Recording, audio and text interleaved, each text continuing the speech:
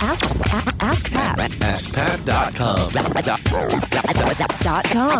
AskPat.com. What's up, everybody? This is Pat Flynn here, and welcome to episode 59 of Ask Pat. Today's question is from Vanu from Sydney. But before we get to Vanu's question and my answer, I want to get to today's sponsor, which is ZipRecruiter. If you go to ZipRecruiter.com/Pat, you're going to see this amazing website that I just discovered that helps you post a job that you might need. You know, if you're going to be hiring employees or something like that in your business, post it to ZipRecruiter.com, because you're not just posting to one job site, you're posting to 50 with one single click. And they even highlight the best candidates for you, making it easy for you to hire the right person fast. It's such a cool website and service for all of us looking for additional help. Again, that's ZipRecruiter.com/Pat. Thank you to the guys at ZipRecruiter for sponsoring the show. Now let's get to today's question from Vanu, which is about buying a domain that might already be taken. What do you do? How much do you pay? Well, let's get to Vanu's question.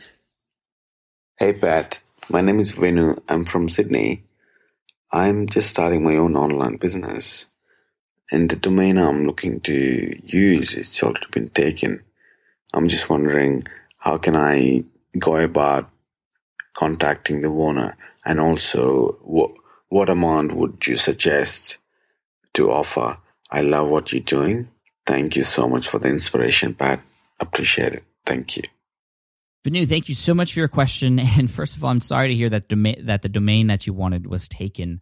You know, that seems to be a very common thing these days with everybody going online, everybody using up all the words and all the domain names. It's just hard to start a new domain name that we want because it's already taken. And I'll tell you from my own experience, I just purchased a domain that I've wanted for so long, and I'll tell you what that experience was like at the end of this. But I will say up front, if you are incredibly attached to this domain name and there's no way possible that you could ever just modify it a little bit, then I would go and pursue and use the strategies and some of the tactics to figure out who that person is and how to contact them and how to wheel and deal with them, which I'll talk about in a second.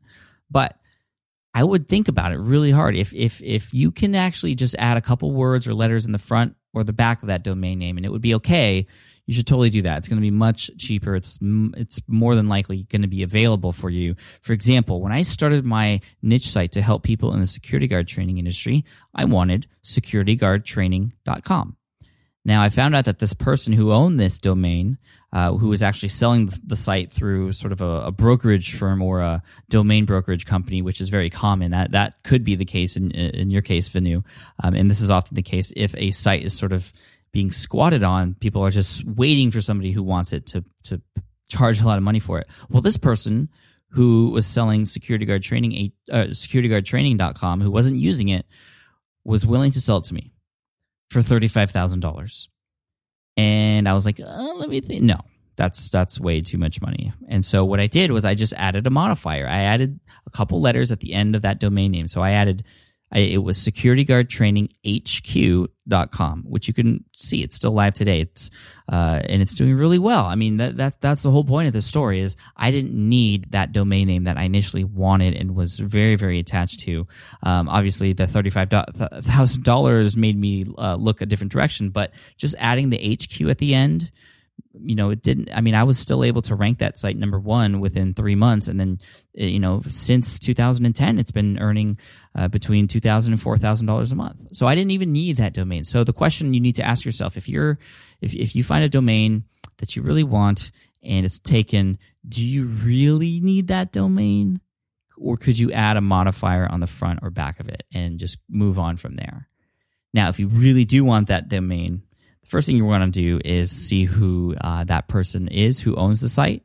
If that domain is already being used, for example, by another business, you know, you can just go through that business's contact form, for example, and just contact that company from there. But I actually would go this route instead.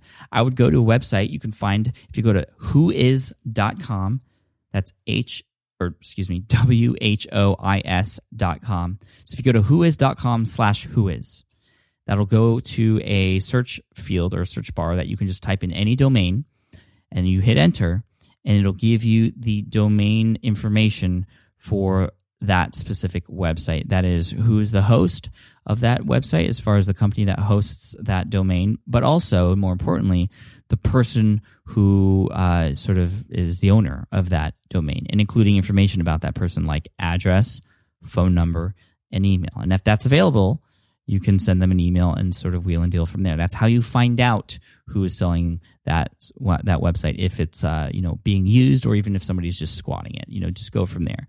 A lot of times you'll see brokerage companies, like I mentioned earlier, who will be squatting, who are you'll see instead of a person's name, it's a company, and you can contact them from there as well, or visit their website, and you'll see on their website that domain is being sold, and oftentimes they'll tell you a price. So that's the nice thing about the brokerage company, is that they'll tell you what they're asking for, but it's often pretty ridiculous, and that doesn't mean that that's what they're going to sell it for. I've had companies offer domain names for $2,000 that I was able to sort of negotiate down to $500.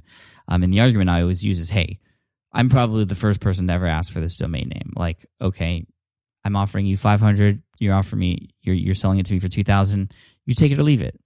And that's how that usually is the approach that I use that works really well. But I'll tell you again that story about that big domain that I got that I paid quite a bit of money for, that I've wanted for so long, and how that came about. But a lot of times you'll also do this sort of whois.com/whois search and see that it's private. Just all you'll see is the domain host. And what that person did is they paid a little bit of extra money when they signed up for their website for Whois Privacy. So when you sign up for Whois Privacy, people can't see your domain name or your email address, or not your domain name, but they can't see your name, they can't see your phone number, and they can't see your addresses. So that's really important. That's why people do that, and that's why I recommend doing that if you start up a website. It's just safer that way. You don't want people calling your house, or emailing you out of the blue like that. But there are still ways to find it. You can actually go through the domain registrar if you want, and sort of try and contact them there. Again, typically if people are sitting on a website, they will want to sell it. And on that website, even if it's not a real website and it just has some ads on there, if you search and scroll all the way down to the bottom, you might see something that says this website is for sale, which might take you to another page with information about how much is being sold for, or how much you want to bid for it. Now, how much should you pay for it? I mean, that's really up to you. I mean, how much is that site worth to you? How much is that domain worth to you? I mean, the price is going to vary based on how much you want it and how much that person's willing to sell, and it's different on a case-by-case basis. So to finish up, I'm going to tell you the story about how I got patflynn.com. My name is Pat Flynn. I wanted patflynn.com. I wasn't able to get it at first, which is why patflynn.me started. But anyway, what happened was, this was actually 2 years ago. I found out that patflynn.com was taken. So I did the whois.com/whois search. And the interesting thing about that was when you went to patflynn.com, it went and redirected to a page that was on a photography website. It was just this person, his name is Pat Flynn, of course, and it just redirected to his gallery on this third-party photography site. It didn't even, I felt like that was sort of a poor use of it, but I found out that he was really attached to patflynn.com. And so I tested him, I offered him, I started low, of course, $500, and he's like, no, I'm going to pass. And then I offered him a couple $1,000s, and he said, no, I'm going to pass. And then I just, for fun, I was like, hey, I'll offer you $15,000 for it. And he said, no. And I was like, wow, well, what's the attachment to this? I mean, I know it's your name, but you're just redirecting to another site, and it's not even your own creation. It's a third-party website that you're just redirecting to. And he said, well, for photographers, it's a really important thing to have your own sort of name, as your domain. And he said maybe he'll build a website in the future, but it just went to his gallery. So I hadn't heard from him 2 years after that. I wasn't going to force it. I wasn't going to, do anything like that. But I just waited a couple of years, and I got an email from him a couple of years later. This was about 6 months ago. And he was like, hey, are you still interested in buying patflynn.com? And I said, yeah, but I got this is me saying, sharing stuff that, really happened, but it made it, the purpose of sharing what I'm about to say was to say, I don't need it as much as I needed it before, which meant the price could go down. That was sort of the thinking in my head. So I went, yeah, I mean, I'm still interested. Everybody would still be interested in their own name and .com, but I got patflynn.me. It's doing what it needs to do. I don't necessarily need patflynn.com anymore. And he said, okay, well, what's well, also, I'll sell it to you for your $15,000 that you offered before. And I was like, no, like I said, I don't need it anymore. I have patflynn.me. And so I was able to negotiate the price down to about $6,000. So, less than half, almost a third of what the initial asking price was. That was something I was comfortable paying for. Patflynn.com is a very good domain. I had some money saved up for that, and so I was willing to part with that money to get patflynn.com, which will eventually become the sort of hub for all of my projects. It sort of is if you go to patflynn.com right now, but it'll also become the primary spot where I'm going to be featuring a lot of my speaking highlights and recruiting sort of more conferences to go and speak to and do more keynotes and things like that. So I knew it was that's why I wanted it initially in the first place. And so I got it. And so it took a lot of persistence and a little bit of wheeling and dealing. And it's just really interesting how that happened. So anyway, I hope you enjoyed that story, Venu and everybody else listening. But yeah.